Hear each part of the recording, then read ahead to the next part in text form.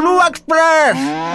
Only on 105.4 Radio Spice. Full to twisted. Hello जी, नमस्ते।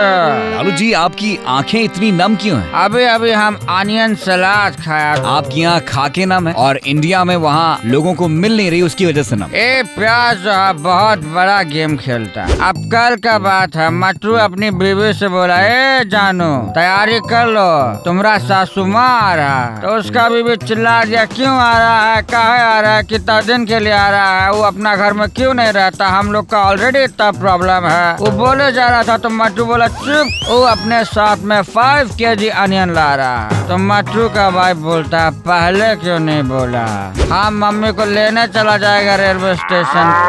लालू जी, एक बॉलीवुड डायलॉग गेम खेलते हैं प्याज के ऊपर, एक आप एक मैं। ठीक है, हम रेडी हो। पहले आप। हमरा करण अर्जुन आएगा और 2-2 किलो प्याज लेके आएगा।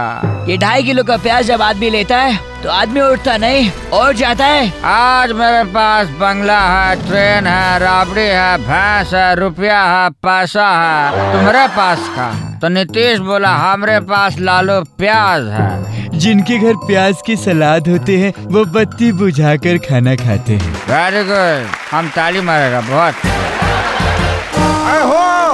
LaLu Express. Only on 105.4 Radio Spice. Full to twisted.